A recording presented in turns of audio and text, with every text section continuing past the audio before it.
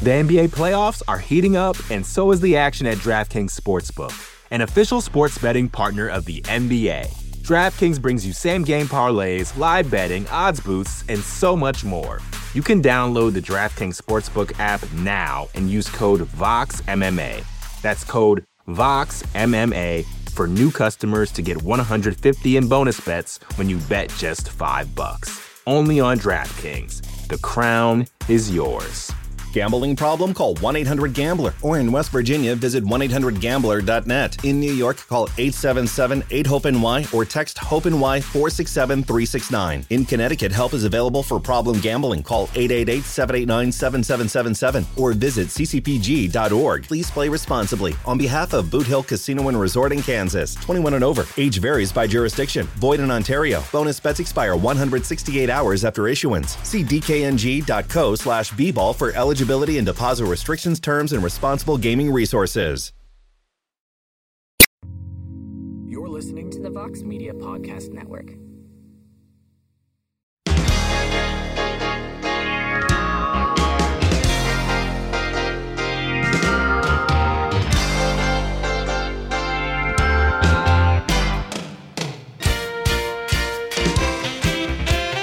All right, everybody, it is Thursday, August 25th, 2022, and it is indeed a heck of a morning live on the MMA Fighting Twitter Spaces. You'll hear the show in its entirety on the MMA Fighting Podcasting Network. Probably about 20 minutes after we conclude here. If you miss anything, thank you very much for being here. I am Mike Heck. Hope you're all having a great week, a wonderful Thursday. We are still feeling the hangover of UFC 278, and rightfully so, and it is not a bad thing because Leon Edwards continues to be celebrated as the new welterweight champion of the world. The story continues to be told in multiple different ways. In fact, I have another angle that's going to be coming soon to MMAfighting.com. I had the chance to speak with, for about 30 minutes yesterday, a man who has become part of this story for a reason that I just don't actually understand. But Dean Thomas, I spoke with Dean Thomas yesterday, who had a sort of famous quote that has become famous that probably shouldn't have been a few minutes before the knockout happened, where he essentially said, look, this Leon Edwards looks broken right now, and explained why he felt that way. And then the knockout happens. John Anik has the legendary call. And to me, going back and watching it yesterday before I spoke with Dean, it just made the moment so much more meaningful and so much more memorable, because I thought Dean set the table really well. And he was saying what most people watching the fight were thinking. I said it because I even said to Dean, like, I tweeted out after that fourth round, 39-37 Usman, Edwards looks extremely frustrated right now. And to me, even going back and watching it, knowing what was about to happen, I don't think I was wrong tweeting that. I don't think Dean was wrong saying that. And then him saying that, and then Anik saying that he's not cut from the cloth, where essentially he's in it for moral victories, and then boom, the head kick lands. It just made for one of the best calls, maybe the best 4 to 5 minutes of actual broadcasting that I've seen, and it set the moment up just so much in a so much more meaningful way. And Dean has just been getting clobbered from people saying he shouldn't have a job in the UFC because he said that. People just saying he's wrong and they're better than him and they're smarter than him. It's just wild. It's just crazy. But I'm working on the transcripts of that right now, and it's a really good interview. And hopefully you'll get to hear that in the next couple of days. But just really great stuff. And you know what? I was going to wait on this, but I'm just going to do it now. I'm just going to do it now because I teased a BTL matchup that is just absolute fire. And I believe that this is fire. And I'm giving some of the folks what they wanted, because for the last couple of weeks, and all the time, I get different requests on Jed versus blank. Jed should go against this person. Jed should go against that person. But there has been a name that has come up multiple times over the last couple of weeks. And I'm happy to say that we are making it happen. 3 p.m. Eastern today, BTL. It's going to be Jed Meshew versus, from Morning Combat fame, Brian Campbell. Jed versus BC. Holy cow. There's going to be some hot takes. There's going to be some fire. And that is going to be a battle, ladies and gentlemen. I can't wait. 3 p.m. Eastern, live on the MMA Fighting YouTube channel. That is going to be a lot of fun. So I know a lot of people want to have their voices heard. A lot of people have some things to say. It's nice to see AK in the space, back in our lives. Let's do this. I know Four Quarter Sports is like, you got to get me in. You got to get me in. I have thoughts. Let's go. Hey, Mike. Heck of a morning. Sorry I missed your show on Tuesday, but I wanted to give my 2 cents about the fight between Leon and Usman. Now, I rewatched the fight, and, nobody should be, talking bad about Dean Thomas just because of how Leon body language was. Because it's true. It looked like he did one out. But you have to give a lot of credit to the coaches in Leon's corner, because they finally woke him up, and it was beautiful how he ended up setting up the left punch, hiding it behind the left high kick. Now, I really did think that Usman was going to just try to grapple and not trying to exchange with Leon. But I have a feeling that in the third fight, you're going to see a lot of Usman, just trying to, grapple and play it safe at this point, because we got to see how Usman is going to react from getting knocked out, because he got choked out before. I think that was in his second fight. Now, getting knocked out in that type of fashion, it could change somebody. It could make somebody a little bit hesitant. So I strongly do feel that Usman is going to return back into grappling, just because of the way that he ended up getting knocked out. Just want to get your thoughts on that. And I saw, what is it called? A couple matchups that were set up. I saw Dan Hooker. He's getting booked with Claudio Puelles. Now, I salute Dan Hooker a lot, because this guy's been through like a murderous row. I mean, ever since his Paul Felder fight, Dustin Poirier fight. Who else did he fight after that? I know he had a win over Nasser Hasperas, if I said his name correctly. And then he fought Islam. But I don't know. I think that Claudio Puelles might be able to pull off the victory. But just more salute to Dan Hooker. And is the fight officially confirmed with Daniel Rodriguez and Kevin Holland? If so, I'm favoring Kevin Holland just because of the speed factor. And since we haven't been able to see Daniel Rodriguez in, over a year? But that's all I wanted to say. And thanks, Mike. Heck of a morning. Thanks, man. Yeah, listen, the Usman hesitance, potentially his mindset coming back after getting knocked out like that. I mean, that's what makes this fight so fascinating to me. And I know a lot of people are throwing out all these other names, like Hamzat if he beats Nate if he beats Hamzat, Masvidal because of the story there. Even Chael Sonnen was on the MMA Hour saying Colby Covington is in the conversation as well.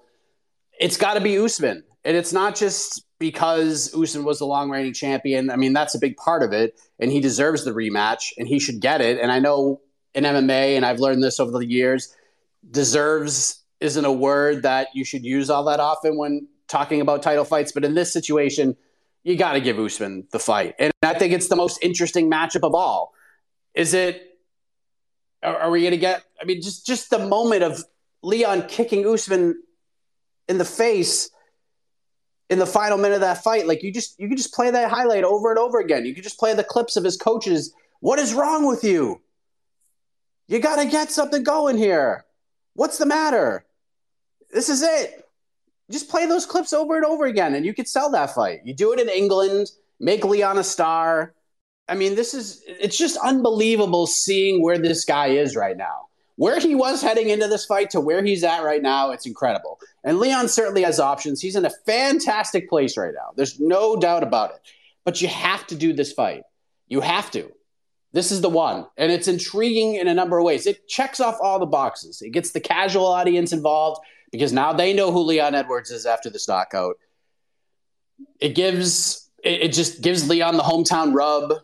And then it answers a lot of the Usman questions that we really haven't had in a while. Like, we've had certain questions like, how are the knees going to hold up? He's getting older. Does he still want to do this? All of this. And it seems like he still does. But now we can look at Usman in a stylistic matchup after getting brutally knocked out after being less than a minute away from winning the damn fight. I mean, it's just so interesting on so many levels. I think you have to do that fight. Dan Hooker, Claudio Puelles is a great matchup. I know Dan Hooker wanted the Tony Ferguson fight. That would have made sense as well. But this is probably the best case scenario for everybody involved. Like, Dan wasn't going to get a top 10 guy. He just wasn't. He's coming back to 55 after getting bolted by Arnold Allen at 45. And Claudio Puelles is a guy we say on the show when we talk about lightweights and have lightweight conversations. I mention him all the time because he's on this quiet little run. He's knee-barring everybody into submission, and he's not getting even mentioned in a lot of these conversations. And now after this opportunity to have this fight at MSG, to fight a guy like Dan Hooker who is over with most of the fans, it's a big opportunity for both guys. It's a big opportunity for Hooker to try to get back on track. It's a guy outside of the top 15, outside of the top 10. He has fought a murderer's row. And I'm not saying Puelles isn't a murderer's row kind of guy, because he very well could be in hindsight when we look back on this fight a year from now. But it's a great matchup. It's a great fight. As far as the Kevin Holland, Daniel Rodriguez fight, I tweeted out yesterday. I talked to multiple people involved in the situation with knowledge of the plans. Not done. Announcement from Holland on social media was very premature, I would say. I asked one person close to the situation if there's any legitimacy to it, and I was told flat out no. So, work to be done. Not saying it won't happen, but as of right now, to say that fight is on the UFC 279 lineup would be inaccurate, certainly premature. But I hope that somehow it does get done, because that's a great addition to the lineup. And it doesn't even have to be at 170. You just do it at 185. Who cares? Who cares? If it's at 185, is anyone going to say, well, this affects the welterweight rankings? No. They're going to be like, holy crap, Kevin Holland's fighting Daniel Rodriguez. This is awesome. In like 2.5 weeks. Rodriguez hasn't fought in a while. I spoke with him during International Fight Week outside of the T-Mobile Arena in Las Vegas. You can go check out that interview. And Kevin Holland is a name that was on his list. And they were linked up to fight in Jacksonville. Remember when Kevin Holland beat – who did he beat? Damn it. He beat some – was it Anthony Hernandez? And then they booked Kevin Holland at 170 to fight Daniel Rodriguez like a week or two later. And then Holland had an injury and he couldn't do it. So they've been linked up for a couple of years. I think the fight makes perfect sense. I'm excited. I'd be pumped to see it. No doubt about it. Let's go to James McDonald. How you doing, Mike? Good. Heck of a morning to you. Hey, just wanted to say it was hard to get up for DWCS the other night after, such a thrilling pay-per-view on Saturday. But nevertheless, I watched, and, I came away impressed with Cameron Saman. I'm not sure how you pronounce his name. But, he's a 21-year-old, and then in a few weeks, we've got a 17-year-old that's fighting on the Contender Series. I was wondering, how young do you think is too young for these guys to be getting contracts? And would you side more with thinking that they should get developmental deals? Because I think it could be really discouraging for a 17-year-old if he does win to get in there in the bantamweight division and face a 30-year-old and go down. But just kind of wondering your thought process on that. Thanks, buddy. I will admit, and I'm sad to say this, but for the first time in a long time, I did not watch an episode of the Contender Series. I did not watch Tuesday's show. I didn't have to cover it. I was exhausted mentally from the weekend and all the UFC 278 stuff. And I was waking up at 4 a.m. the next morning to get a workout in. And I was like, I want to watch it, but I'm going to skip this one. But I saw the highlights. I saw the crazy slam KO and all that. And it's funny that you mentioned the 17-year-old, whose name is Raul Rosas Jr. He's getting ready to fight Mando Gutierrez on the September 20th episode of the Contender Series. I had a chance to speak with that young man on Monday? No, it was Tuesday. Tuesday I talked to him for about 20 minutes. Very polished kid, very confident in himself. This kid has been fighting for a long time. He's been training since he was 4. He told a funny story about how he got into fighting. His dad was a fighter, and him and his brother were, just hanging out with their dad, and their dad gets a phone call about. He doesn't remember like the context of the conversation. It wasn't on like a speakerphone or anything, but his dad was like, "Yeah, I'll fight him." And him and his brother went with his dad to take a short notice fight on like 12 hours notice. And they watched their dad fight, and they were like, "Oh, I want to do this." And Raul Rosas Jr. has been fighting and competing ever since. He had 22 not even amateur fights, from the ages of 8 to 14 years old. So as an 8-year-old, this guy was getting in a cage and fighting other kids. And he was 20-2 from ages 8 to 14. And then he had his first official amateur fight when he was 15. He fought in the world He fought in like the kids' world tournament. And I think he won it. And then he had his first amateur fight. And then he turned pro in November of last year. And he's 5-0 with 5 finishes. You ask this kid, he said he's going to be disappointed if he gets a developmental deal. He feels like he's ready right now. He feels like he matches up well with anybody in the division. The kid's got a lot of confidence. He's very humble too, but he's got a little swagger to him. The kid just doesn't want to be – he understands that the age is going to be a part of the story, at least for a little while. But if his management team who set this up for me was like, "Hey, talk to this kid," and I had no idea how old he was, I would never have thought he was 17. Never. Because he's just a polished speaker. He doesn't act like a 17-year-old. He seems ready to me. And he had some good quotes too, but I'll save that for when the interview gets released. I'll drop that probably on the tail end of one of these heck of a mornings on the podcast network at some point, but you'll learn more about this kid before he fights. So stay tuned to MMAfighting.com. Let's go to Mikey Batts. Mikey. How you doing, man? What's up, AK? I just want to say, MMA Twitter needs to stop using the word fluke as a euphemism for whenever they get a result they don't like, especially improperly, because what Leon did wasn't a fluke by both definition. If you want to say improbable, sure, maybe that's the word people want to use, but don't use fluke. Or at least if you're going to use it, please explain, because a lot of people just go, "Well, that's a fluke. That's a fluke." And it's like, it totally takes away from both discredits. It actually hurts Usman more, because how are you the pound for pound fighter and then get knocked out by a move that's supposedly not even supposed to happen? You know what I mean? It's not like it's a move that Leon's never used before. He used it against Pavel Kabak like 7 years ago. It's one of the combos he's been using his entire career. And it's a regular move that people use, you know what I'm saying? Even Anderson Silva, when he beat Chael Sonnen, everyone was like, "Well, that was a fluke." I'm like, it's not a fluke if you're attempting it. You know what I mean? So, yeah, that'll be all for me this morning, man. Much love to everybody. Happy birthday, AK. Thanks, buddy.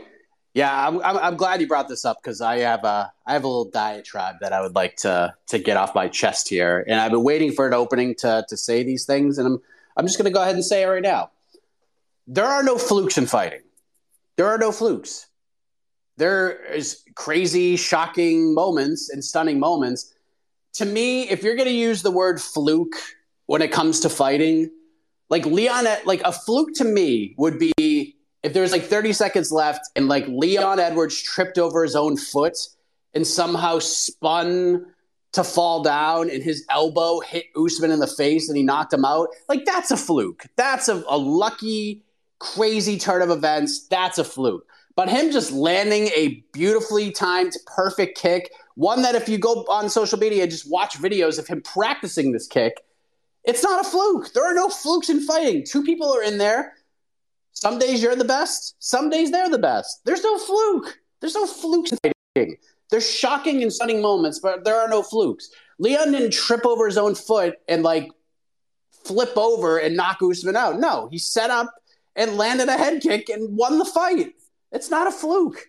It's not a fluke. You want to use shocking, stunning, out of nowhere? Sure. Those work. But fluke, no. That's horrible. I hate that word. I hate the word robbery on close fights because that's just wrong too. You can say you don't agree with the decision or you scored things a different way, but to call things robberies, there are examples of robberies out there. But every close fight that goes to a split decision is not a robbery. Enough with that. That's just awful. And the other word that I can't stand in this space is clickbait. It's 2022, ladies and gentlemen. It is time that we as a community understand what the word clickbait means.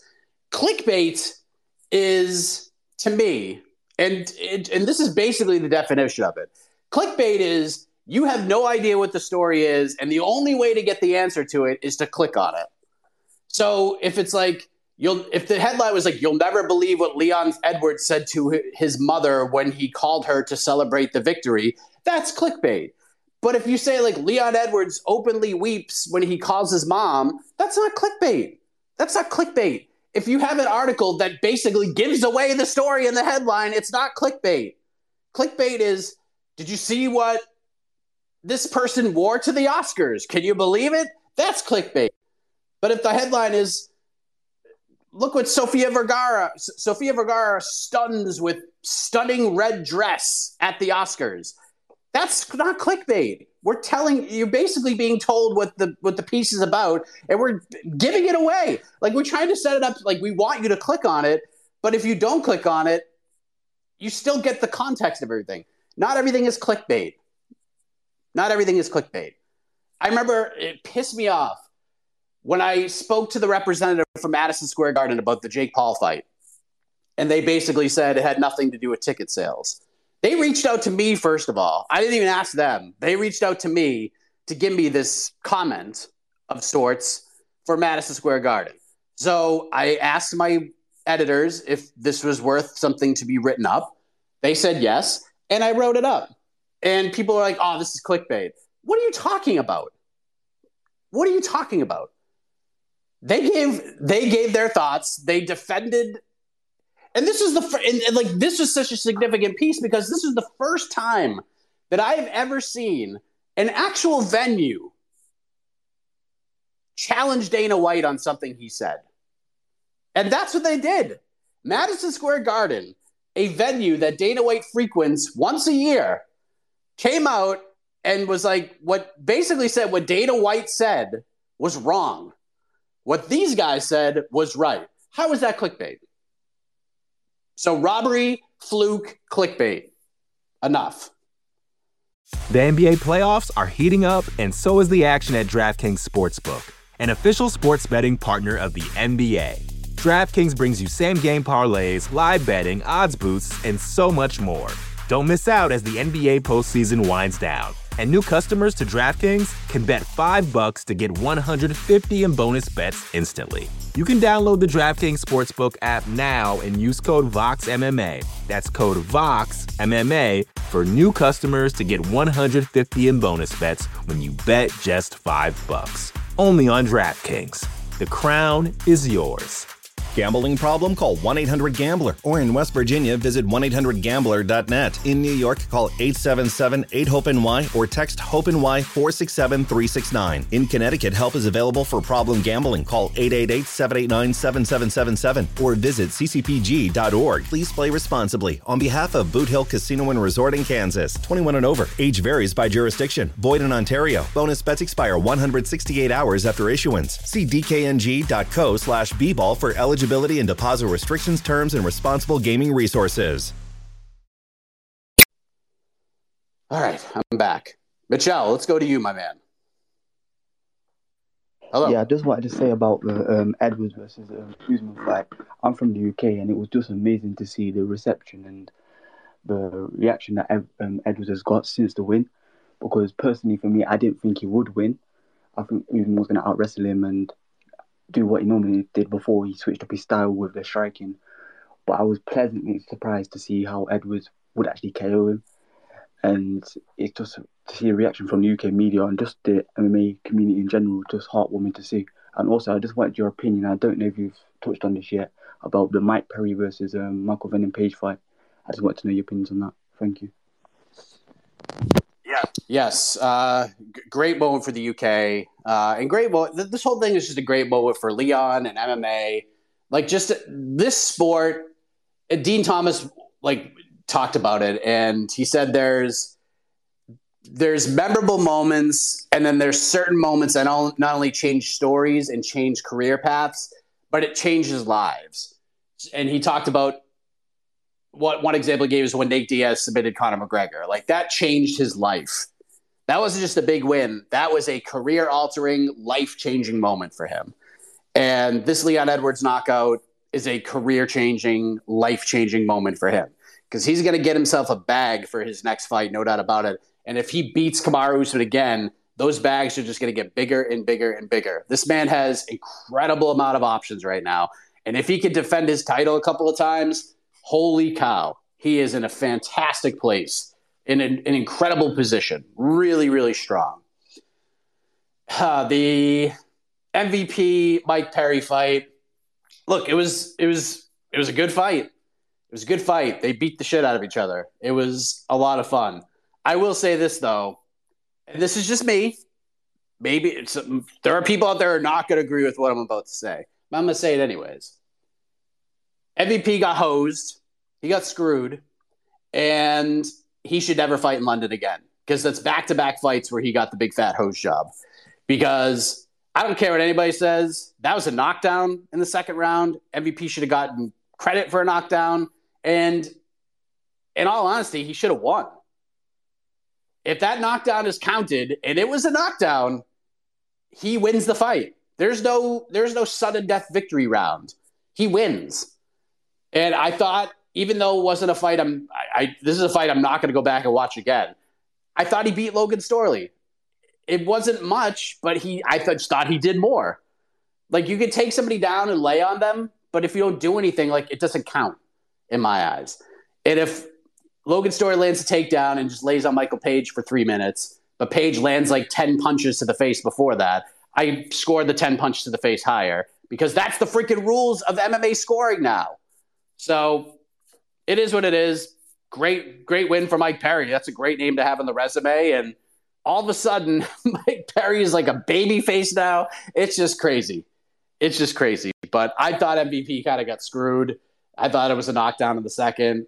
He should have gotten credit for the knockdown in the second. And if he did get credited for the knockdown, he wins the fight. There is no sixth round. And we're having a whole different conversation. But good fight. Good win for Perry, but I feel like MVP deserved a little better, but who am I? We're going to go to Viking MMA, and then we're going to bring in an oh-so-special guest. We'll get to everybody today, I promise. Viking! Unmute, my man. Yes, Mike. How are you, Mike? Hello, sir. I'm great. How are you? I'm good. My question, it's not a question. I just want to know if you know something about this scenario or not. I heard that Kamaru Usman got his role in Black Panther movie in the first place just because Israel Adesanya rejected that role because he had to prepare for the fight against Marvin Vittori. Do you know anything about that scenario? I don't. And the second thing I want to say is, imagine if somehow Kobe and Hamzat agrees to fight each other, and Kobe calling Hamzat a cum shot at front of everyone at the press conference. How do you imagine that scene? And just enlighten me about AK. That has he got that Scottish accent after his arrival to the United States? Thanks, Mike. Thanks, buddy. Yes, if that fight gets made, it's got to be an ugly build. There's no doubt about it. And there's nothing that tells me that Colby wouldn't say those things at the press conference. So, yeah, I don't know if that fight happens. We'll see what happens September 10th. I know Dana White said that Colby wants to fight, and they're trying to put something together for him. And I know a lot of people have been asking me, when are you going to talk to Colby again? Lord knows I've tried. But I also haven't wanted to really bother him in this situation. Like, a lot of the communication I've had with Colby over the last few months is just me just checking in. Because, I mean, that's the thing here. Because, and I know Ariel's talked about this, and I completely agree with what he says on this. the relationships you build at MMA can't just be about MMA. You have to, like, there are times where I'll just, like, if it's somebody's birthday, I'll shoot them a text, say happy birthday. If it's a situation where, a couple weeks go by after a fight, it's just like, how you feeling? Things like that. Like, you can't just always be, hey, are you fighting this person? Hey, do you want to do an interview? It's got to be more than that. And I've known Colby for a long time. I know he's got sort of, I don't know if trust issues is the right word, but I don't know. I've like most of my communication with Colby has just been checking in, making sure he's okay. And, because I mean, look, he's got the persona on camera and things like that. But that's not really who he is. I mean, you can go back and watch some of the MMA fighting archives of my interviews with Colby. Like one of the interviews, like my kid came in dressed like Spider-Man and Colby was like really nice to him and talked to him. And like, that's who Colby normally is, at least the guy that I've always talked to. Really nice guy, very giving with his time. He does have the persona on camera. And a lot of those interviews are just Colby being Colby Covington, the MMA fighter. But I've talked to Colby, the human being, many times as well. And he's what a lot of his teammates and stuff have said about him. Not all of them, not like Masvidal and Nunes and Joanna and others, but there are a lot of people who have trained with Colby who say he's a great guy. So I don't know. I don't know what's going to happen with him. We'll see. And if he does have a fight on the books, I will certainly try to get him on camera and do an interview with him. But for now, it's just been mostly checking in to this point. All right, let's go. Let's see if he does have a Scottish accent. AK, my best friend. Hello. Mike, I'm back. I'm back from my MMA free vacation. I kept up with the news. That's about it. Obviously, I saw all the UFC 278 stuff. I've only watched a clip of the head kick, and that's it. Other than that, I cleansed my palate of combat sports for a week, but I'm happy to be back, and I had to, of course, check in with you and Heck of a Morning and the beautiful Heck of a Morning listeners. Yeah. So AK, let's just put it out there now for the peeps. There are no fights. There are no fights this week. There are fights, but there's no UFC event this weekend, which means typically we would have an Otno free weekend, but I feel like we should give the people something. So maybe we do an Ask Mike and AK anything type of show? Absolutely. My DMs are open, guys, as they are for matchmaking. Now they are open for asking any question you want.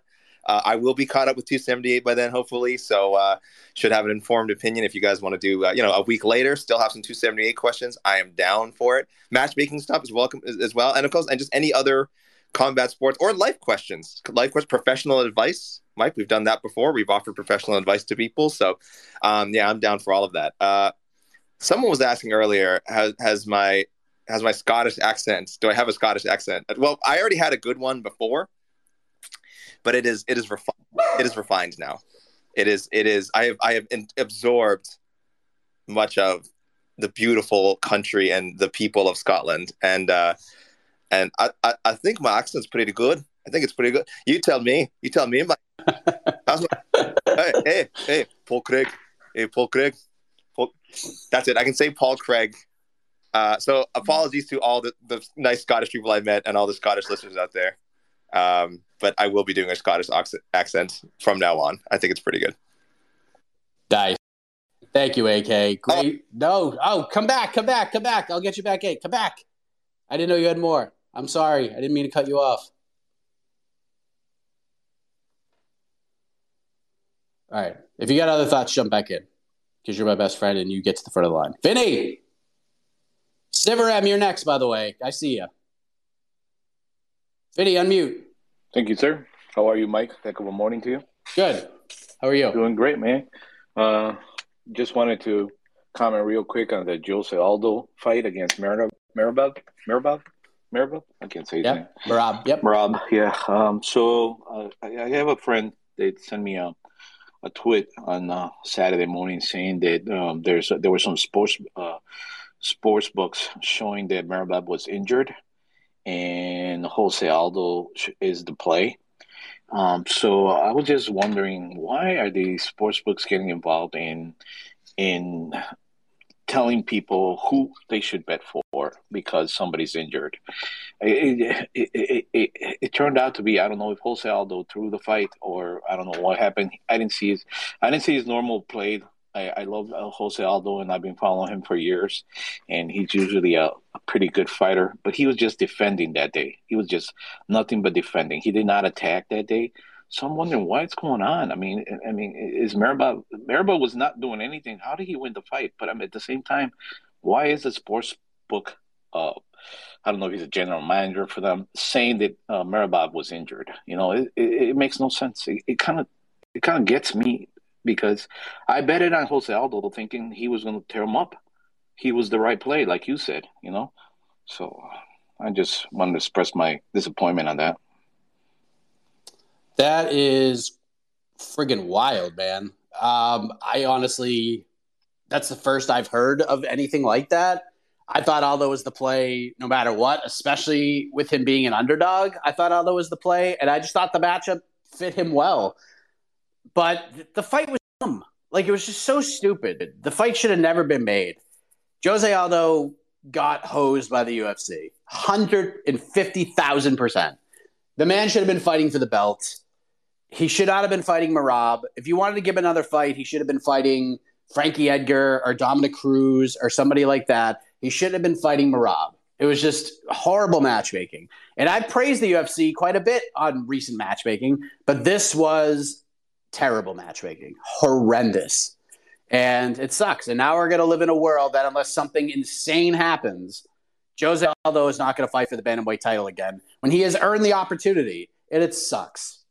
It sucks. But yeah, that's wild. If there's a sports book out there that is telling people that a fighter is injured and that you should bet on this person, and then it turns out they weren't injured, there should be some horse shit. I mean, there should definitely be some Better Business Bureau reach outs of some kind, because that is just absolutely wrong. But I have not seen this, so I will have to look further into it because that's ridiculous. All right, Sivaram, let's get you in here. And then we'll get back to my man, AK.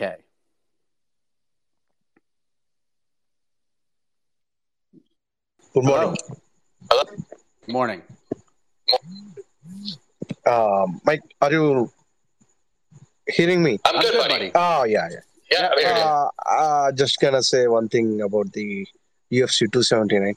I mean, I can't wait to see the fights of Nate Diaz versus Hamzat Shimar and Tony versus that Chinese guy. Who you got on UFC 279 and what's your prediction? Can you elaborate the reasons for your predictions? Thanks, man. I mean, I'm leaning Hamza right now, but I mean, there's a feeling in my gut that this is going to be like the most MMA type scenario. It's just one of those situations where, like, I have no idea what's going to happen. I mean, if these two guys just go out in there and fight, like, Hamzat should win. But Nate is a durable guy, and this fight's happening with Mark Goddard as the referee. We found out it's not Hokey Pokey Herb. And Mark's typically a guy who is a very good referee. He knows the fighters well. He does his research. He understands who these fighters are.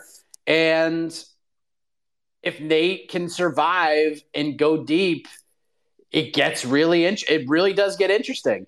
Plus, the last fight of this deal, and I know the Jed Mashus of the world and other people have come out and been like, Nate should just go in there and have Nick throw in the towel and just walk away with his middle fingers held high. And I mean, that would just be insane. It'd be an absolutely ridiculous moment, but I have no idea. I have to think about it. I'm leaning Hamzat, but closer to the fight, maybe that feeling in the pit of my stomach that this is going to be such an MMA thing that, like, the weirdest thing possible could happen.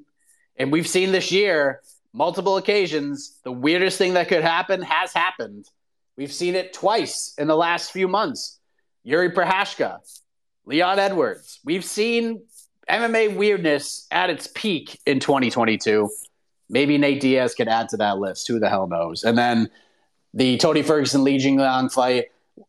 We talked about this a lot on Tuesday. This is hey, Tony Ferguson's on the card. Let's boost this up a little bit. But it's also hey, what if Hamzat can't make it to Las Vegas?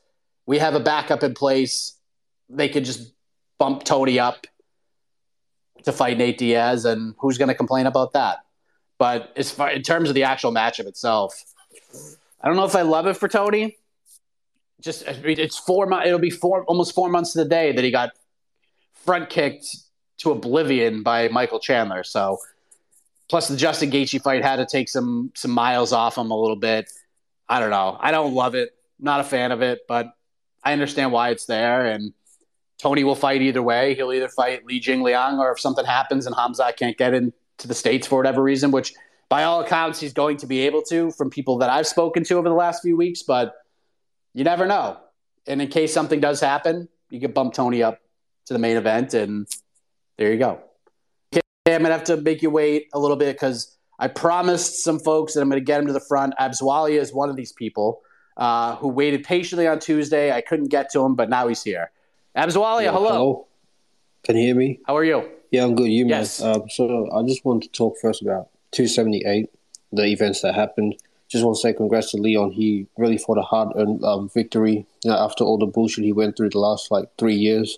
I remember the convo we were talking about what's next for him. I think he should definitely fight Usman first because, that was a very close fight, and whatever it is, I think it will give enough time for Leon to prepare his game more like he has, and Usman to do the same. And meanwhile, with someone like Hamza, I think after he wins, if he wins against Nate Diaz, he should probably fight Colby, or maybe move up to middleweight and fight the winner of Marvin versus Whittaker, because it can prepare him to test against the middleweight guys and show if he's really that real deal there. And yeah, I mean, Hamzat's got options too. He could fight Colby if he beats Nate. He could just go up to 185. If Adesanya, and we talked about this on Tuesday as well, if Adesanya beats Pereira and Hamzat beats Nate, and they're going to do this rematch, which they should, between Edwards and Usman.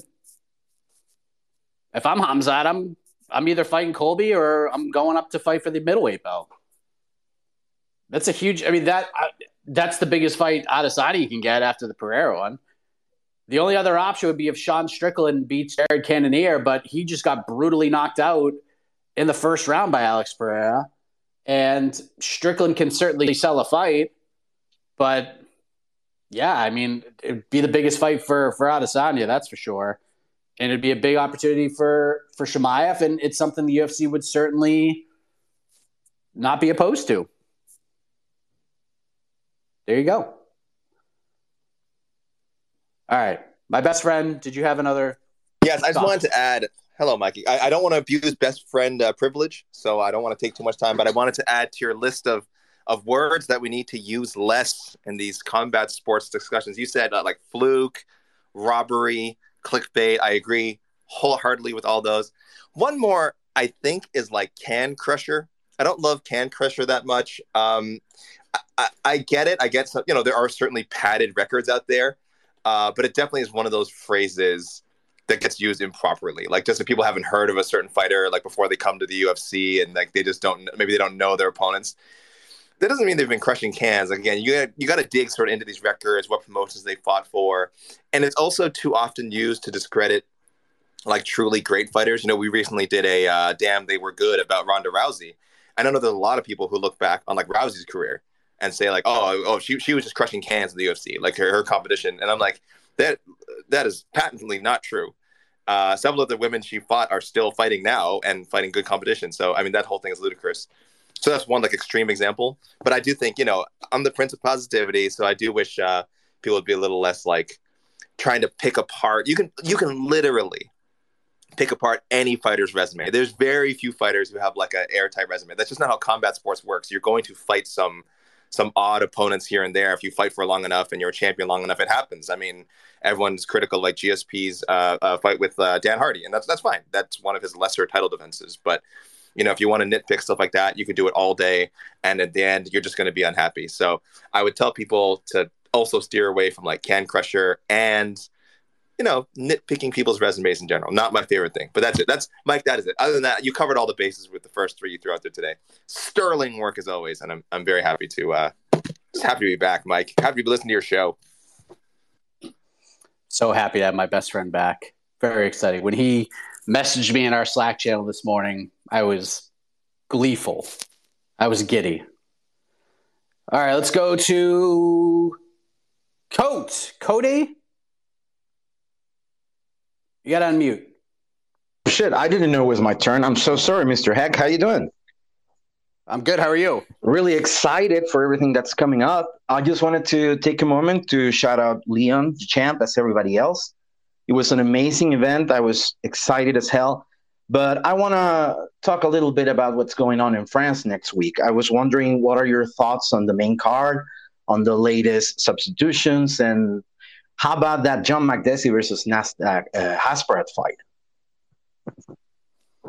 Yeah, man, that's going to be a banger. Let me just pull up the card. I know there's been like a lot of switches on that one. A lot of names no longer on there that had people scratching their heads a little bit.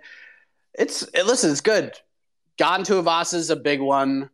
Whitaker Vittori is a big one.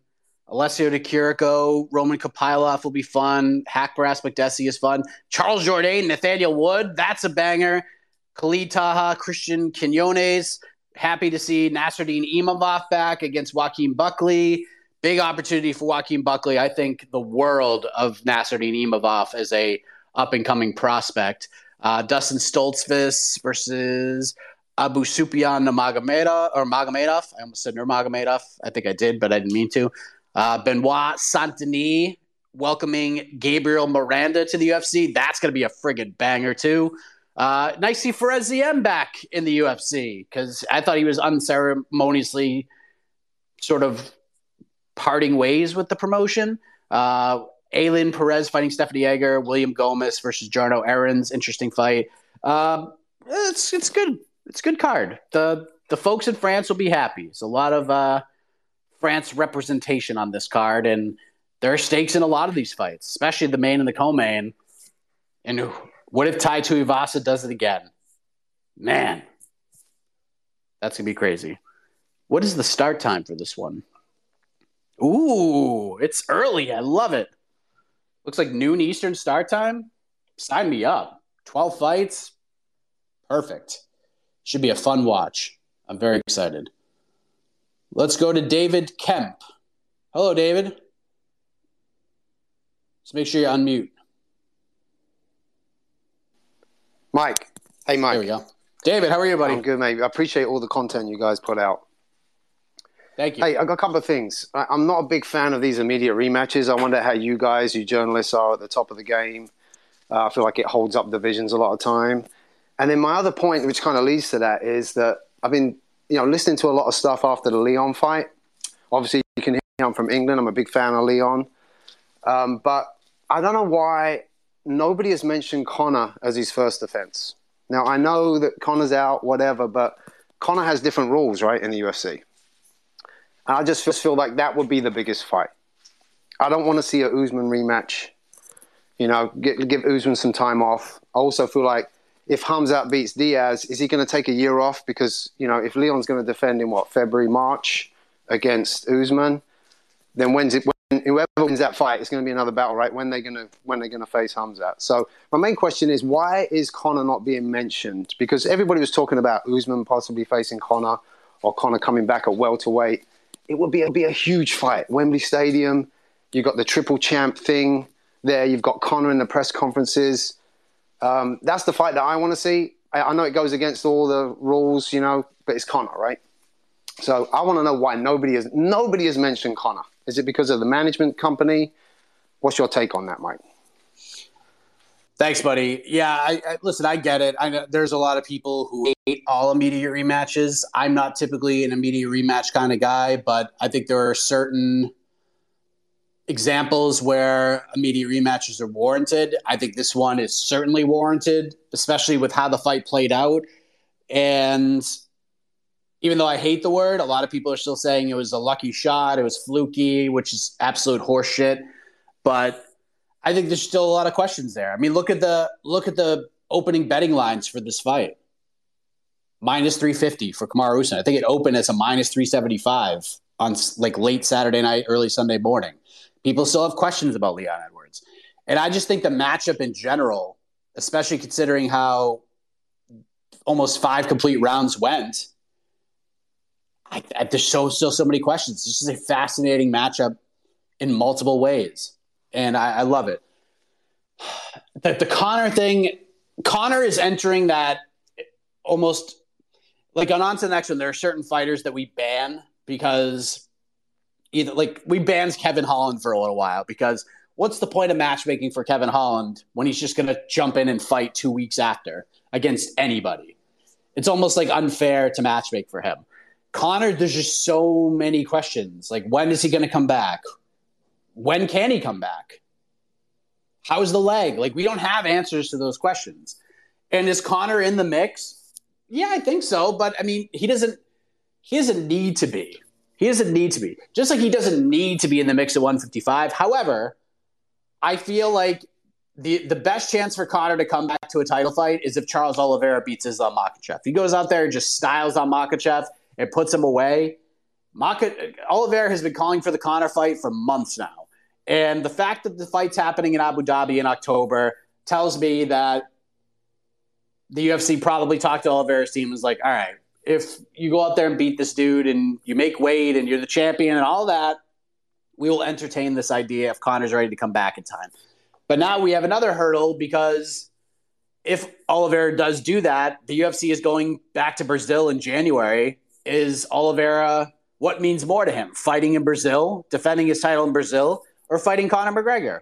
Then that's another sort of question. But McGregor can come back and fight anybody. Headline, it's going to do $1 million. I said on Tuesday, Conor could call me out.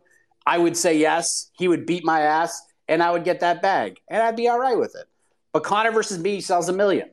Conor versus anybody sells $1 million. There's a lot of fights that are on the books or almost on the books that need to happen, and then we can determine that a little better. Like Conor versus Gaethje.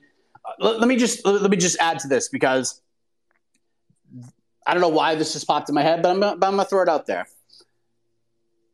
There's certain fans and there's certain like social media pages out there that report things that just aren't true. Like for instance, I was listening to the On the Nose segment of the MMA Hour yesterday, and someone, I don't know who it was, but he said that he was told that Adrian Yada's Rob Font is a done deal. Not true. Just not true. Because I heard that and I was like, what? No way. And of course, I reached out and did my thing. I'll just say I talked to Rob Font's manager about it, and he goes, Rob's not fighting till March at the earliest, and nothing's been even brought to our attention. And then another example was there are social media pages that are saying that the UFC is almost finalizing Rafael Fiziev versus Justin Gaethje on December 10th. So, of course, I reached out about those things too. And normally I don't take those things seriously, but this was getting a little bit of buzz. So I was like, let me just reach out. Here's what I was told. That fight has been brought up. That fight has been brought up.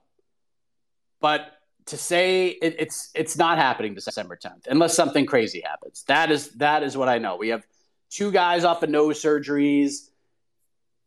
I don't know. But there was a little bit of smoke to that one, but it's not done. And it's probably not happening December 10th from what I'm told.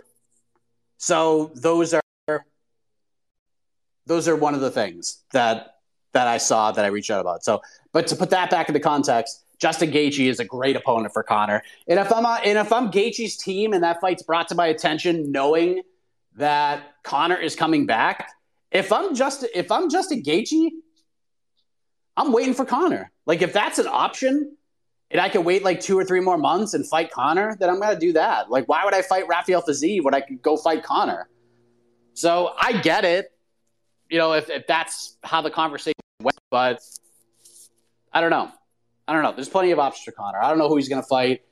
I don't know if he's really in the mix of this Leon conversation. I would say probably not right now. It seems like the UFC is all in on the trilogy fight, and we'll see what happens with Conor. Conor can fight anybody. I mean, they matched him up with Donald Cerrone after the long layoff he had before, and that was perfect matchmaking. You have to get this guy a win. But Conor also doesn't have a lot of fights left to this deal from all indications. So it's just going to be interesting to see how they book him moving forward and if he gets Oliveira or who knows. He's not banned from on to the next one, but there's too many questions to confidently matchmake for him. All right, let's go to Tito. Tito, hello. How's it going, Mike? It's been a while. How you doing, man? I've been all right. I was supposed to come on. I tried to come on before the 278 event, but I should have. I mean, it was a mental one, wasn't it? I wanted to ask, what do you think are Masvidal's chances of getting the Leon fight? Right now, not good. Not good. The UFC's all in on this Usman fight. They're all in on it. This is what they want. Dana's already said they're shopping arenas already. All the arenas in England. They're going to do the Usman fight. They're going to do it. Unless, I've said this many times and I stick by and I'll say it again. The only person that can prevent this fight from happening is Kamaru Usman himself. If Kamaru Usman just says, you know what? I don't feel like coming back. I'm going to take some more time off. Maybe I'm not ready. I'm going to come back like in the summer. Masvidal might get a phone call. But it'd be kind of tough to skip over Chimaev if he's in play, if he beats Nate. But I would say for Masvidal to get a title fight, Leon would have to win the trilogy fight in March or April, whenever that happens. And then Masvidal is going to have to get a win along the way. Now, if that happens, if Masvidal goes in and fights whoever and gets a finish and looks spectacular, and Edwards beats Usman again, there's a real chance that fight happens. A real chance. Probably in England. They probably go back to England again and do that fight. And it'll do big. It'll do big numbers. All right, let's go to Rel. I'm going to try to get to everybody at some point here. I can't go 2 hours again, but I'm going to try to get to everybody before we get out of here. Rel, how are you? I'm good. How you doing? Heck of a morning, Mike.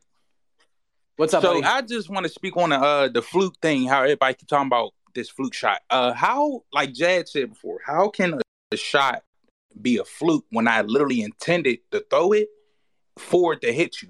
Especially a finish like Leon had over Kamaru. He threw the left to make him lean into the kick. That's literally a technique. How is that a fluke? And then about the can thing, if you like AK said, I don't believe, like, I ain't the can picker, but if you literally go through everyone's career, whether they became champion or whether they never became champion, at the beginning of everybody's career, there's names on there that you would be like, who is that? Who is that? Who is that? So it's not that whole can stuff. I don't believe in that. I don't agree with that. Have a good morning, Mike. Completely agree with you. There are no flukes in MMA. There just aren't. And I agree with AK as well with the can crusher thing.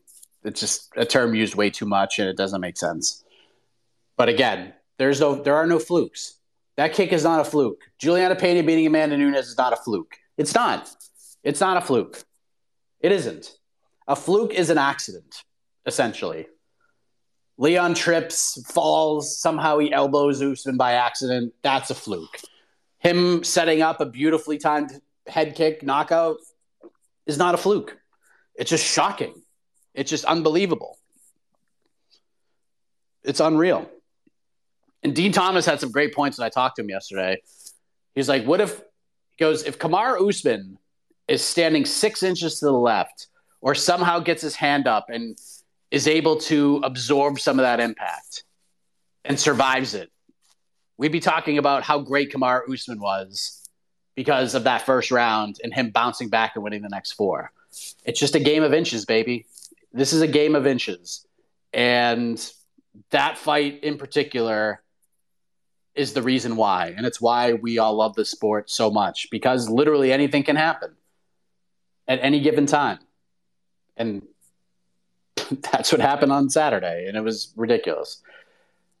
All right, Steven, hello. What's up, buddy? So a couple of things real quick. One, Mike, I need a favor. I need to go to Madison Square Garden, call your peoples up and tell them to drop the prices, man. They're killing me. The pre-sales went on today.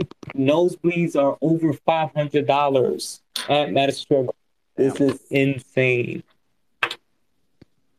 It's tough, man. It's really tough. The other thing is, of course, there's no flukes. There's no flukes at all. Completely agree. You have Masvidal versus Ben Askren. That was not a fluke. He knew he was a wrestler. He's dipping down. Holly Holm, Ronda Rousey. You have Rose and Wei Lee. These are not flukes. Everybody is a technically skilled fighter, and everything is with intentions. The other thing is this, I don't know if this is going to be controversial or not. Everybody's praising the corner of Leon Edwards and what happened there between the third round at the corner and how they were pushing him hard and everything. And all I kept thinking about all the controversy when that energy was given to someone like Macy Barber, a female fighter.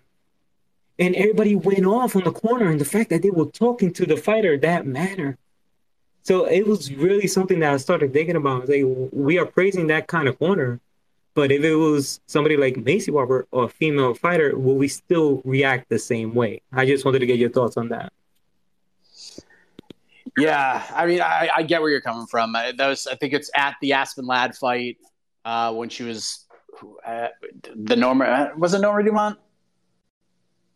Yeah, I think it was a Norma Dumont fight. Yeah, and Jim West got absolutely destroyed for trying to fire his fighter up. And I think we all kind of agree. It's just like, it was just a weird thing. And I think we were all sort of on the same page with that whole situation where, I mean, we've seen James Krause just rip into his corners, into his fighters in the corner.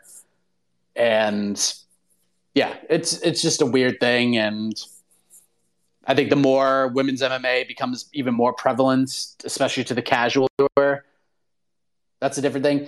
But that's one of those situations where certain fighters called attention to that, and it created more of a controversy than there needed to be. Like and I'm not saying anything that's out of left field. Misha Tate's the one that really got that ball rolling. She tweeted it out and used her own experiences and try to compare the two. And not every fighter is the same. It's just like in all of sports. Like I've told a story before. I remember I was a freshman. Like I called up to the varsity baseball team and I got put in to pitch and I walked like the first three batters and it was rough. I mean, I was nervous. I was 14 years old playing on a playoff baseball team. Walk the first three hitters. Next guy hits into a double play. The lead run scores. We lose the game. And the next day at practice, my coach straight up looked at me and said, "Mike, you sucked. You sucked. You cost us the game. You suck. You sucked yesterday." And I took it. And like that's what I needed to fire me up. And the rest of the season was fine. Rest of my high school career, sure, I made a mistake here and there, but I never forgot that practice. I never forgot my coach in front of my entire team telling me I sucked and I cost us the game. And to me, that's how I'm coached. You tell me I suck, I'm going to make sure I don't suck again. There are other players on my team that if you said that to, and I've seen it, where you try to approach them the same way and they don't respond. They need more hey, better luck next time. You can do this. People are different. All people are different. They're coached the same way. They're motivated in different ways. It's just different for everybody. And fighting's the same. I mean, it's not the same, obviously, but the same sort of material plays. Like each fight, these coaches know their fighters better than we do, better than anybody else does. So when people question the corners and things like that, once in a while you'll hear a corner just say, you know, you're like even Jose Aldo's corner was getting questioned because they thought he won the first 2 rounds. And maybe they felt like Aldo took his foot off the gas and he lost the fight. But we see that all the time too. Like Lauren Murphy, that interview I reference all the time. When I interviewed Lauren Murphy after the Valentina Shevchenko fight, it's one of my favorite interviews I've ever done because she just like, she talked about just what it was like to fight somebody so great. And a lot of talk about that fight was about Lauren's corner saying, "Hey, you're doing great. You're doing great," even though she was losing all the rounds. And Lauren was like, "That's just how I'm motivated. And that's how my team knows how to push my buttons and get me fired up. If they come out me and say, Lauren, you look like shit, that's not going to do anything for me. But when they try to give me positivity, I respond to that. and each fighter is different. And that's why when people question corners and talk about those situations, it's tough to actually judge because I don't know these people. Like, I've interviewed them, but I don't know how, like, what they're like in the gym. I don't know what it's like when they have to do that final round and they're exhausted, if they're sparring and they're getting beat up on a certain day, and like what needs to be said to turn them around. Like, I don't know any of that stuff. So it's tough. It's tough when it comes to the cornering. There are certain things that are said that can be picked apart a little bit, but it's tough. Unless you know these fighters, unless you're in the gym with them every day, it's really hard to gauge how they react to certain things. So that's always a tough question, but a good one, but it's a tough one. All right, let's go to Eric. Eric, hello. Eric, are you there? All right, try again, Eric. I'll get you in. Let's go to the AM. The AM, hello. The AMM. Good, how are you? Thank you. I have a few things to talk to you about. First one, let's say Usman fights in March and beats Leon, and he gets his title back. Where does he go from there? Do you think he retires, given the fact that he was knocked out viciously this last time, and he will be almost 36 next year? Or do you think he keeps defending his title if he beats Edwards, of course? The second thing, I heard someone talking about Conor. I don't think Conor deserves a title fight, especially that he only won one fight in the last 6 or 7 years.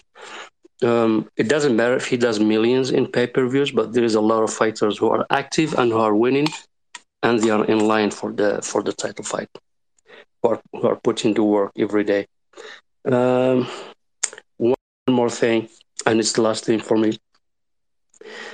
So to be a referee, to become a referee, does one have to have a background in a combat sport, background in a combat sport, like either wrestling, jiu-jitsu, fighting, kickboxing, or anything, or no, or that's not? That would be a plus, of course, but does one have to have any of the background in that? And thank you so much. Thank you, sir. First question, I have no idea. I would think that that's going to be a talking point when it comes to Kamaru Usman. Like, if he loses again, like, what does his future look like? And I think we're going to probably talk about that a little bit on BTL. I'm sure that'll get brought up at some point today. But I don't know. I don't know what he's thinking. And a lot of these retirements that we've seen this year just kind of happened spur of the moment. Luke Rockhold just had one of the craziest fights of his career, and he just takes his gloves off and says he's done. And everyone's like, no, don't do it. But it was probably the best time for him to do it, because the worst things we see from these fighters is, they lose and then they lose, and then, they have a moment where they could walk away and then they don't, and they come back and get brutally knocked out and then they retire. It's just much worse. So I think the timing on Luke is perfect. The Conor thing, I've said this multiple times today, and I say it all the time. I learned many years ago, deserves means nothing, especially when you're a big star like Conor. I don't love the welterweight title idea. That just makes no sense to me when you haven't won a fight at 55 in so long. Like, you got wins at 170 against Nate and Cerrone, who are essentially lightweights. Those are basically lightweight wins. But to just have him come up out of nowhere and just jump everybody and get a title fight just makes no sense. Now, if Oliveira wins, with what this man has done recently, we have to wait for maybe some of this other parts of this division to play out. You want to try to get the biggest fights out of Conor that you can. You want to try to give Oliveira a little bit of a rub. Sure. I don't love it, but if the UFC did it, it wouldn't surprise me at all. But Conor is just Conor, man. Like, he does just box office, but it's a blessing and a curse, because Conor could fight anybody and do $1 million, and it's fine. You get him in a title fight, maybe he does a few more buys, but what if he goes out? Like, what if he fights Oliveira and Oliveira just blows the doors off of him? Then what? I don't think the luster completely goes away. Still think he does $1 million in his next fight, but the shine he continues to sort of melt away in terms of how people view him. And then the third question, I don't think you necessarily have to have a background. I don't really know for sure. There are other people who have more knowledge than me, but you have to take courses. You certainly have to know about fights. You have to know what you're talking about. Once you go through those courses and you do different things, and I know there's different meetings that happen sporadically throughout the year where, referees and judges, they'll watch certain rounds of certain fights that have been called into question, and then they decipher what decisions needed to be made, what happens the next time this comes up. I mean, it certainly doesn't hurt to have a background. I think like most of them do that are in there doing the damn thing now, but I don't think I think if you're just a fan and you're like, oh, this is cool, like I want to be a referee, I think you need to have some knowledge, but you'll learn that knowledge when you take the courses and get all that information. So being a referee sucks. And being a judge sucks. Being a judge sucks way more than being a referee. Eric, how are you? Eric, I'm getting nothing.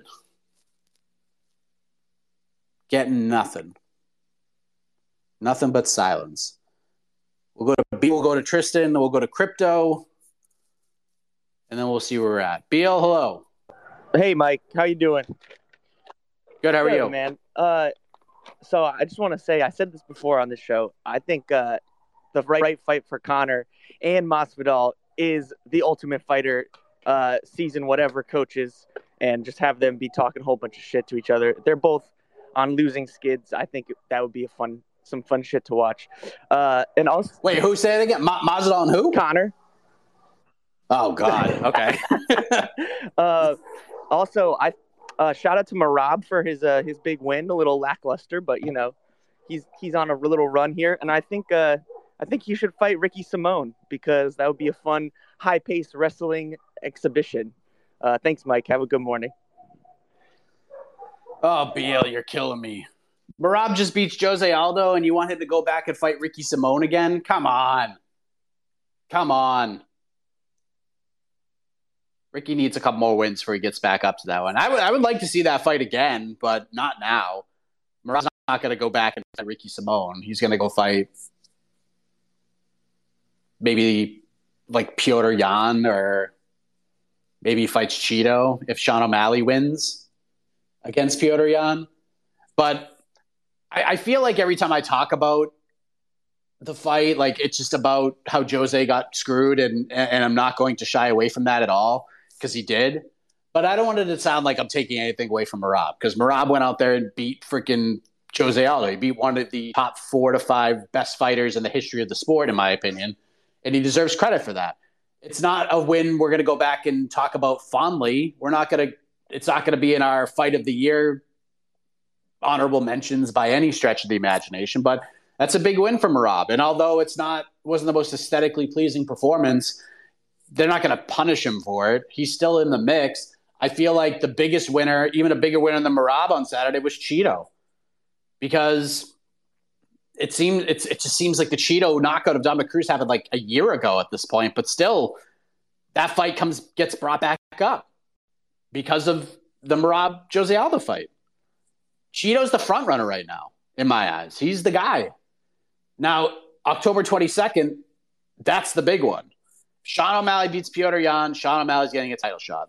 I think we're all in agreement on that. Whether we agree with it or not, whether it's the right meritocratic move or not, it doesn't matter. Again, the word deserves means nothing. But in this case, if Sean O'Malley beats Piotr Jan, he would definitely deserve a title shot, because Piotr Jan is, in many people's eyes, the best bantamweight in the world, even though he's lost to Aljamain Sterling in his last 2 fights. A lot of people are still very high on Piotr Jan. And if O'Malley wins, he gets the damn title shot. And plus, the way the UFC has built him up, they're definitely giving him the title shot. But if Piotr Jan wins, it's probably Cheeto Vera. So Cheeto's in a great spot right now. I think Marab did Cheeto a pretty damn big favor. All right, let's go to Tristan. How's everything? How you doing?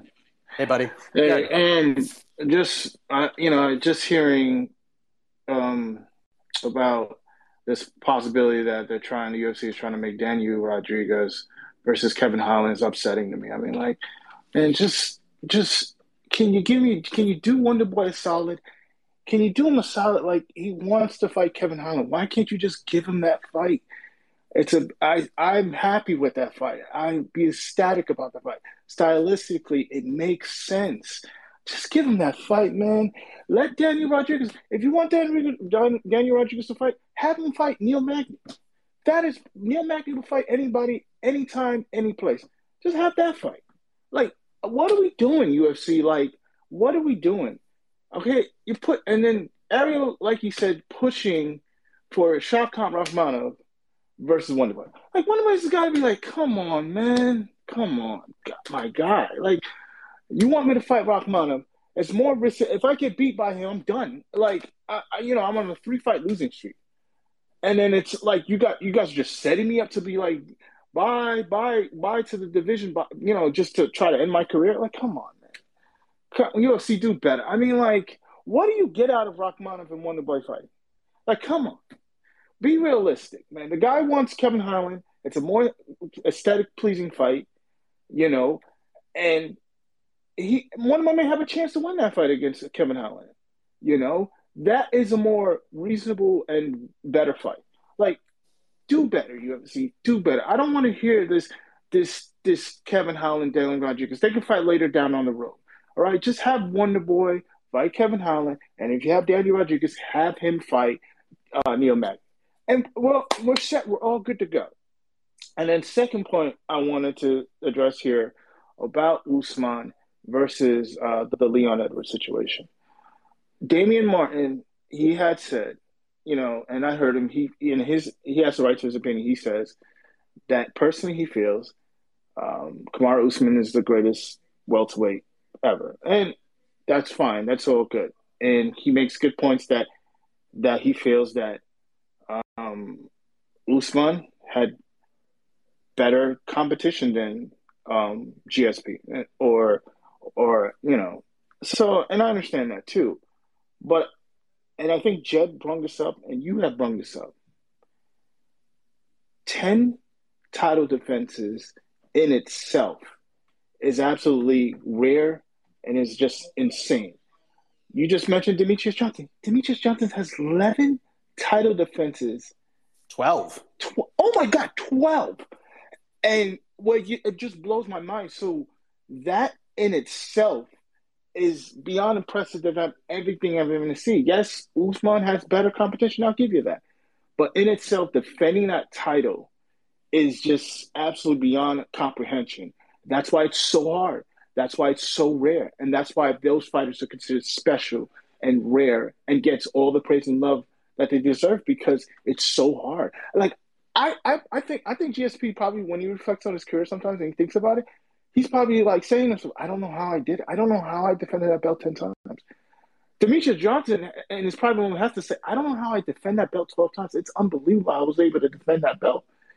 And they're probably amazed at themselves that they were able to do it because, and it's hard. It's so harder now. If that ever gets done, I'm telling you, if that gets done in this generation, I'm considering the greatest because it's rarely possible that it's done. So, those are my thoughts, Mike. Have a heck of a morning, and everybody have a great day. Thanks, buddy. I was wrong. It is 11.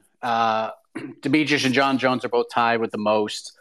Demetrius did 11 straight. I just feel like no one's touching that record.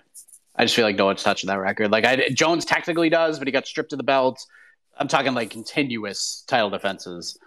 Demetrius had 11, and he doesn't get enough credit for sure. Let me defend. And by the way, I've said this earlier. If you're just joining us, the Kevin Holland Daniel Rodriguez fight that Holland announced on Instagram yesterday, it's not done. It's not done. So a little premature. I don't know if it's going to get done. I know they're trying. There's work to be done. But let's just say that fight does get made. I have no problem with it because.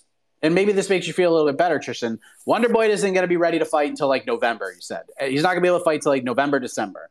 Kevin Holland is the type of dude to go fight Daniel Rodriguez September 10th and then go fight Wonderboy November 12th at Madison Square Garden. So we could have our cake and eat it too here, especially with a guy like Kevin. I could see him fighting twice in 2 months. Very possible. So I'm not ruling it out.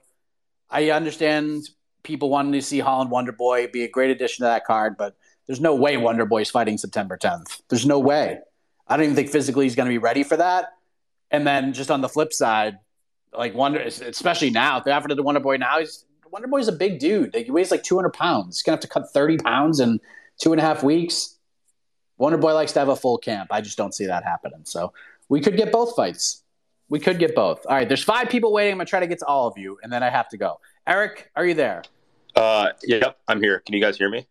Gotcha. I got you. Yep. Awesome. Well, first time doing this and kind of super excited to be here. I want to caveat my question by saying that I'm a huge Dustin Poirier fan, much like a lot of you guys out here. Just want to get your thoughts on, do you feel like, Dustin's kind of being, undervalued and being underestimated in the fight coming up with Michael Chandler? And the reason I ask that is because, Michael Chandler's only been, kind of like an aged Tony Ferguson, if you will. He got crushed by Justin Gaethje, obviously throwing the game plan out the window. And, he beat Dan Hooker, who Dustin also beat. But if you notice, Michael Chandler, right? He got clipped with the same left hook from Oliveira and Ferguson. And that's a huge threat coming from Dustin Poirier, who's a really good southpaw. So just wanted to get your, thoughts on, why people are so high on Michael Chandler. And maybe it's the wrestling, but, I feel like Dustin's being a little underestimated. Thanks, buddy. I don't know. I don't know if I necessarily agree with that. I mean, at least in my eyes, skill for skill, I think Poirier should win that fight. But that's one of those, like, is it a 3-rounder or is it a 5-rounder? If it's a 3-rounder, I probably favor Dustin Poirier a little bit more. If it's a 5-rounder, I probably favor Michael Chandler a little bit more. Chandler is just a freak. We've seen Poirier down the stretch in some of these fights. He gets a little tired, a little bit more. Poirier is a huge 55er. He cuts a lot of weight. That is not an easy weight cut for him. And Chandler's a big dude too. He's got to make the same cut. But I feel like Poirier's cut is probably a lot bigger than Chandler's. So, I mean, listen, this is one of those instances where if they just want to do it at 170, like, who cares? Like, honestly, who really cares? It makes no difference. Just have them fight at 170. Don't make them cut the extra weight if they don't have to. They're not fighting for the title. Who gives a shit? Just let them do their thing. But I don't think Poirier is being undervalued here. I just think it's 2 dudes who want to fight. I think the big conversation is more so than any undervaluing of any of these guys is that what about some of these other up-and-comers? Like, what about Rafael Fiziev? Why isn't he fighting Dustin Poirier or Michael Chandler? What about Arman? Why isn't Arman Sarukian fighting these guys? Why aren't some of these other up-and-comers fighting these guys? I think that's sort of the bigger question in all of this is what happens with the up-and-comers. Like, how long is it going to take Fiziev to get the kind of fight that he deserves with the Gaethje, with the Poirier, with the Chandler? I don't know. I think that's the bigger question here. I don't think anyone's really overlooking Poirier against Chandler, though. At least nothing that I've seen. I don't know why anyone would do that. All right, let's go to Justin. Justin, hello. Hey, what's up, Mike? How are you doing? What's up, buddy? Good. So a couple off-week things to say. First, I was really pulling for you to get that no point on your Patty pick, but unfortunately I saw Jamie Malarkey was booked yesterday. Yeah, so, yeah, I saw that. That would have been a fun one. I as soon as you said that on not know, I'm like, wow, that's a great pick. So 2 off-week questions, just kind of for fun. One, what mispronunciation of a fighter's name makes you cringe or laugh the most? Maybe it's Khamzat or Khabib or even Mary Bob. So that's question number 1. And then number 2, I spend a lot of time in the car, and I'm either listening to MMA fighting or some history podcasts or books. Who do you think would win in a fight between Abraham Lincoln and Teddy Roosevelt?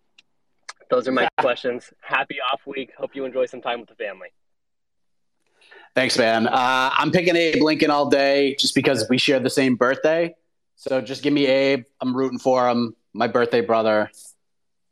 Let's see. Let's have him go 5 rounds and see what happens. I don't know. Like, some of these names are so hard to pronounce.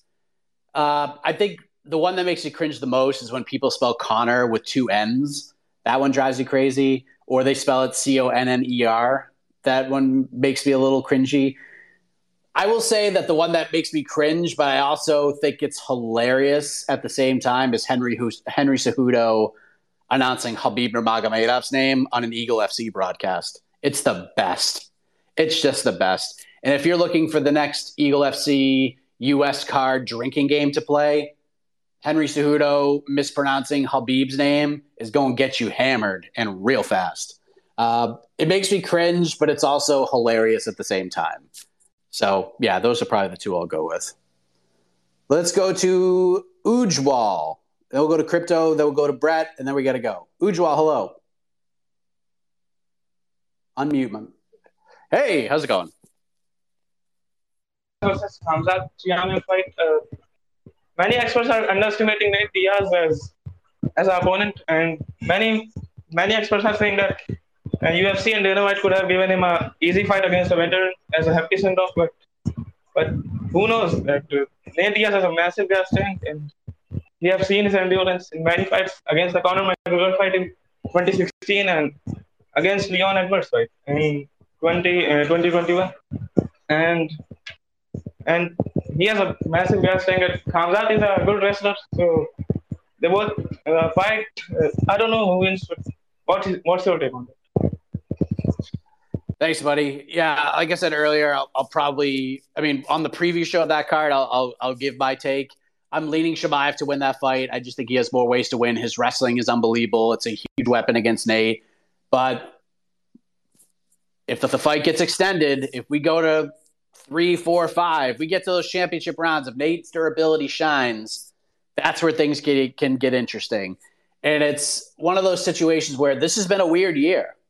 This has been a strange year where the weirdest possible outcome, the most out of left field outcome, has happened more oftentimes than not. This would be the pinnacle. This would be the pinnacle. I think Khamzat should win, skill for skill, win this fight.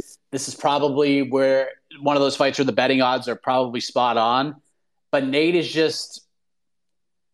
shows up, man. Like when he has to and he's into it, he shows up. Remember people talk about the Conor fights. Remember the Michael Johnson fight? The Michael Johnson fight in Orlando before the Conor fight. People just thought Michael Johnson was going to run through Nate Diaz. And Nate had like one of the best performances of his career. And this is when Johnson was like a top 10 55er. And Nate beat the brakes off him. It was a great performance. And then he cut the promo after, like he was on. And you could tell Nate was in like the best shape of his career. He was into it. Stop sleeping on me. And then he calls out Conor and cuts one of the best promos ever. Nate, when the lights are bright and he really wants to, the guy shows up. The guy shows up. And there's a lot of people out there who feel like Nate is up 2-0 against Conor McGregor. Or at least that fight should have been a draw at worst. I don't know. I ain't counting Nate out. I don't think Nate's going to win, but I'm not counting him out. Like, it would not be the craziest thing on earth if Nate absorbed the onslaught early, took it deep, and somehow beat him. It wouldn't shock me. I wouldn't be like, oh my God, I can't believe it. I've been saying it since the beginning. I think there's a world where Chimaev just runs him over. But here's the thing about Nate as well. Nate just needs one moment in that fight. He just needs one. If he gets ragdolled for 4 rounds, but then he lands it right, just like the Leon fight. He lost almost every second of that Leon Edwards fight, but he landed that shot with like the final minute, had Leon on wobbly legs, and Nate was like, I won the war, I win, I'm the man, and everyone believed it. Everyone believed it. So, especially with where he's at in his career right now, all Nate needs is a moment. He just needs to land one big shot. And even if he loses, his stock still rises. The Jake Paul fight's still there. And what if he wins? Oh, my gosh. What if he wins? It will be the best. It will be the best. Oh, man. That'd just be nuts. All right, Crypto, we have to end with you. I have to go. This is a very busy day. Crypto, are you there? Hello. Yes.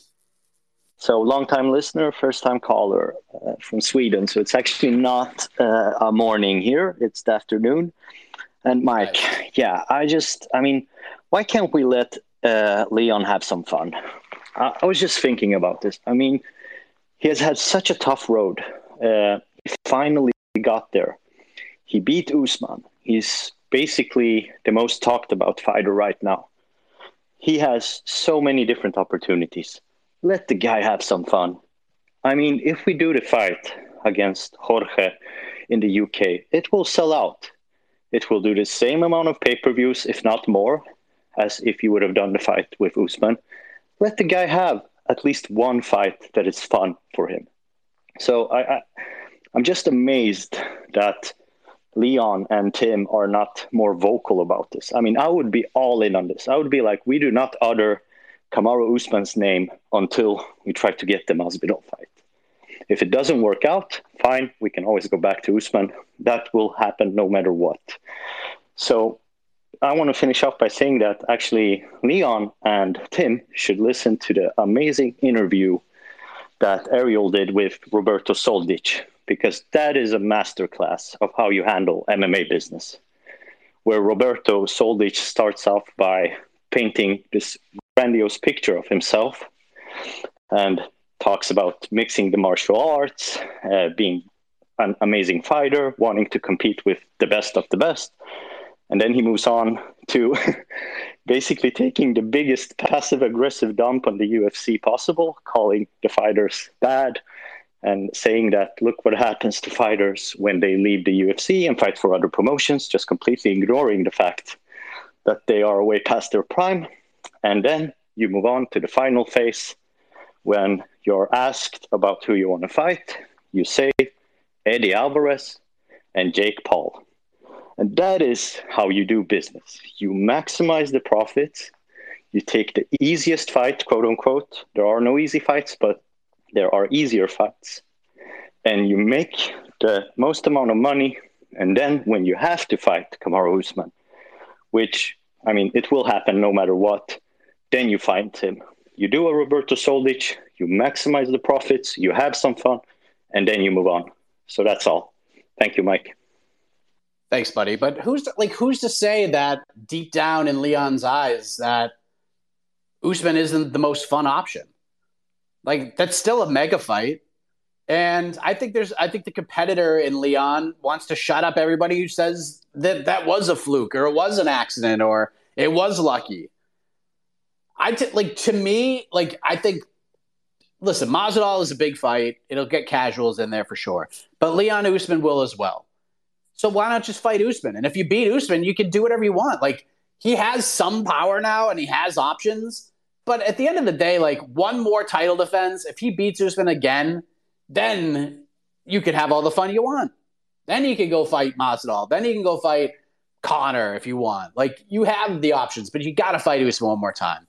You have to. And by the way, it just to kind of add to your story, Kamaru Usman's road was almost identical. It's not like Usman won 3 fights and got a title shot. Usman won a ton of fights before he finally got a title shot. And many believed, myself included, that Usman would get a champion long before he fought Tyron Woodley. But he had to wait a long time. He had to fight different people along the way. Had to fight backwards. Had to fight guys he shouldn't have had to fight. He had a long road too. And then he had the title defenses. And then he had I don't think he's the best welterweight of all time. I agree with title defenses being just an incredible stat to justify that. GSP has his record of 9. Usman had 5. GSP wins. Level of competition aside, I don't care. It doesn't matter. I think Usman's the second best welterweight of all time, which, by the way, history of the sport, that's still pretty damn good. He is, in my eyes, Kamaru Usman is at worst, top 15 fighters ever. I stand by that. I completely think that's accurate. I don't think he's the best welterweight of all time. He was on his way to getting into the conversation, but he wasn't. The title defenses matter. It's because it's so difficult. It's the hardest thing to do in all of sports. That's why Demetrius' record of 11 straight title defenses, Valentina Shevchenko might get there, but I don't think that record's ever going to get broken. I think that's it. I think that's the DiMaggio 56-game hitting streak. Even 5 title defenses this day and age is super impressive. It really is. So Usman deserves a shot. He beats Usman, then he can have fun. Then he can have all the fun he wants.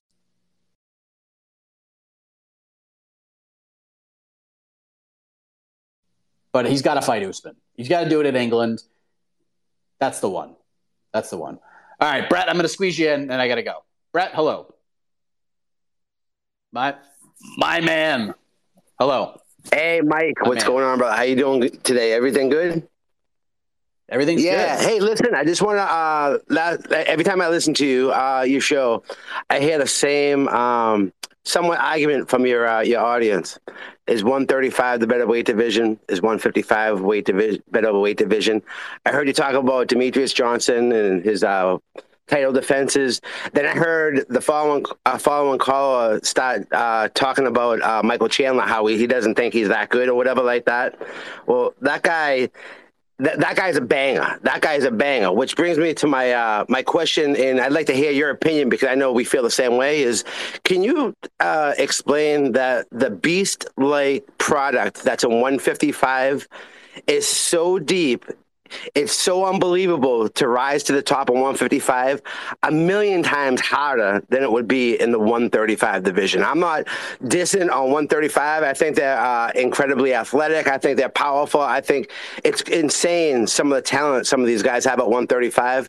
But the division from top to bottom in 155 and how the cream has to rise to the top, it just makes it a far superior division. And I just like to hear you touch on that and just have some of these everyday people who hear that they might think the 135 is top because they hear other people say it and it makes them believe it.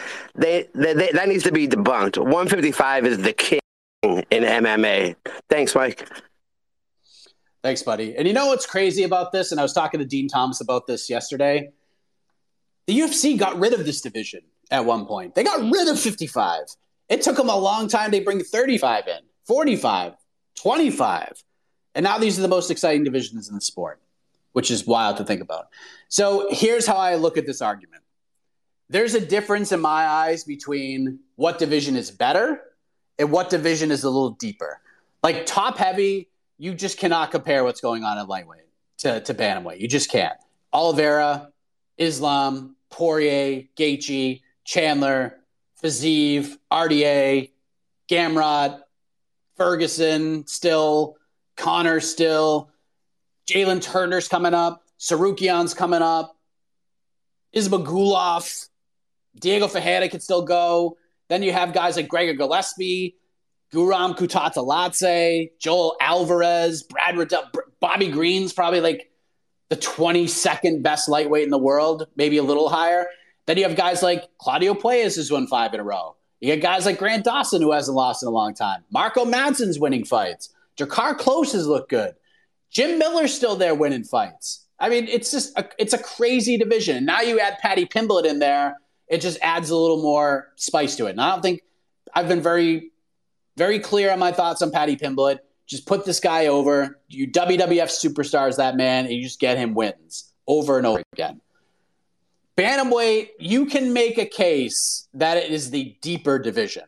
That it's deeper. That, like, at least with lightweight, like, you know, like, you can maybe shuffle out 15 to 20. But at bantamweight, you could shuffle out like 15 to 30, like 15 to 35, and you might be able to have a case about it. Like, bantamweight's still really good. It's not as good as lightweight, but it's really good. You got Sterling, Dillashaw, Jan, Marlon, Marab, Aldo, Sanhagen, Song Yudong, Rob Font, Ricky Simone, Cruz, Edgar, Munoz still there, Sean O'Malley. You got Umar Nurmagomedov, who is probably going to fight for a title at some point. Jack Shore may have lost, but he's still really good. I'm a big Victor Henry guy. Saeed Nurmagomedov's really good. And then you have, like, you go down to like 30, and you have Chris Gutierrez, who has looked real good. Montel Jackson is really good. He just can't fight enough, and it's tough. And then you have Jonathan Martinez, who's fighting Cub Swanson. Like, he's probably the 35th best bantamweight in the world, but you can make a case that he's like the 20th best because of the run he's been on. You have Sergey Morozov, who's really good. Basharat's going to be good. Saidukam Hakramanov looked ridiculous in his last fight against Roddy Lawrence. I mean, if you want to make an argument that bantamweight is a deeper division than lightweight, I'm going to listen to that argument, and I'm probably going to agree with you. But if we're talking like what division is better, like it's the Cadillac versus a Honda. And listen, Honda is super reliable. If you drive a Honda Civic, my little brother just bought a used Honda Civic. He's going to have that car for like 10 years, and it's going to get him where he needs to go. As long as he puts oil in the car and takes care of the maintenance, that car is going to last him forever. It's reliable. It's always there, and it always delivers. But lightweight is a Tesla. Lightweight is a Cadillac. Lightweight is a Lexus. It's the money division. It's the luxury division. It's leather seats in the stock. That's what lightweight is. It's just a better division. It's the more marquee division.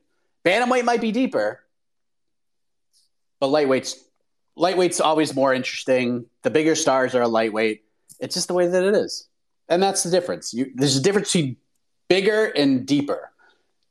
You can make an argument that maybe featherweight is deeper than lightweight. I wouldn't make that argument, but you could definitely make an argument that bantamweight is deeper as a division than lightweight. But you just can't say that bantamweight is a better division overall than lightweight, because it's just not true. It's just not true. I have to go. I have to.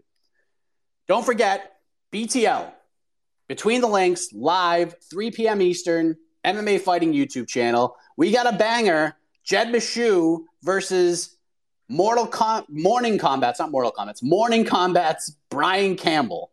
Jed versus BC. Holy cow. That is going to be fire, and I am excited for that. So we'll be back again tomorrow, 10 a.m. Eastern, right here on the Twitter Spaces, and we'll get after this thing one more time and probably still talk a little bit more about Leon Edwards' big win, UFC 278, so forth and so on. So we got to go. Thank you very much. Enjoy the rest of your Thursday, and as always, have a heck of a morning, everybody. You're the best.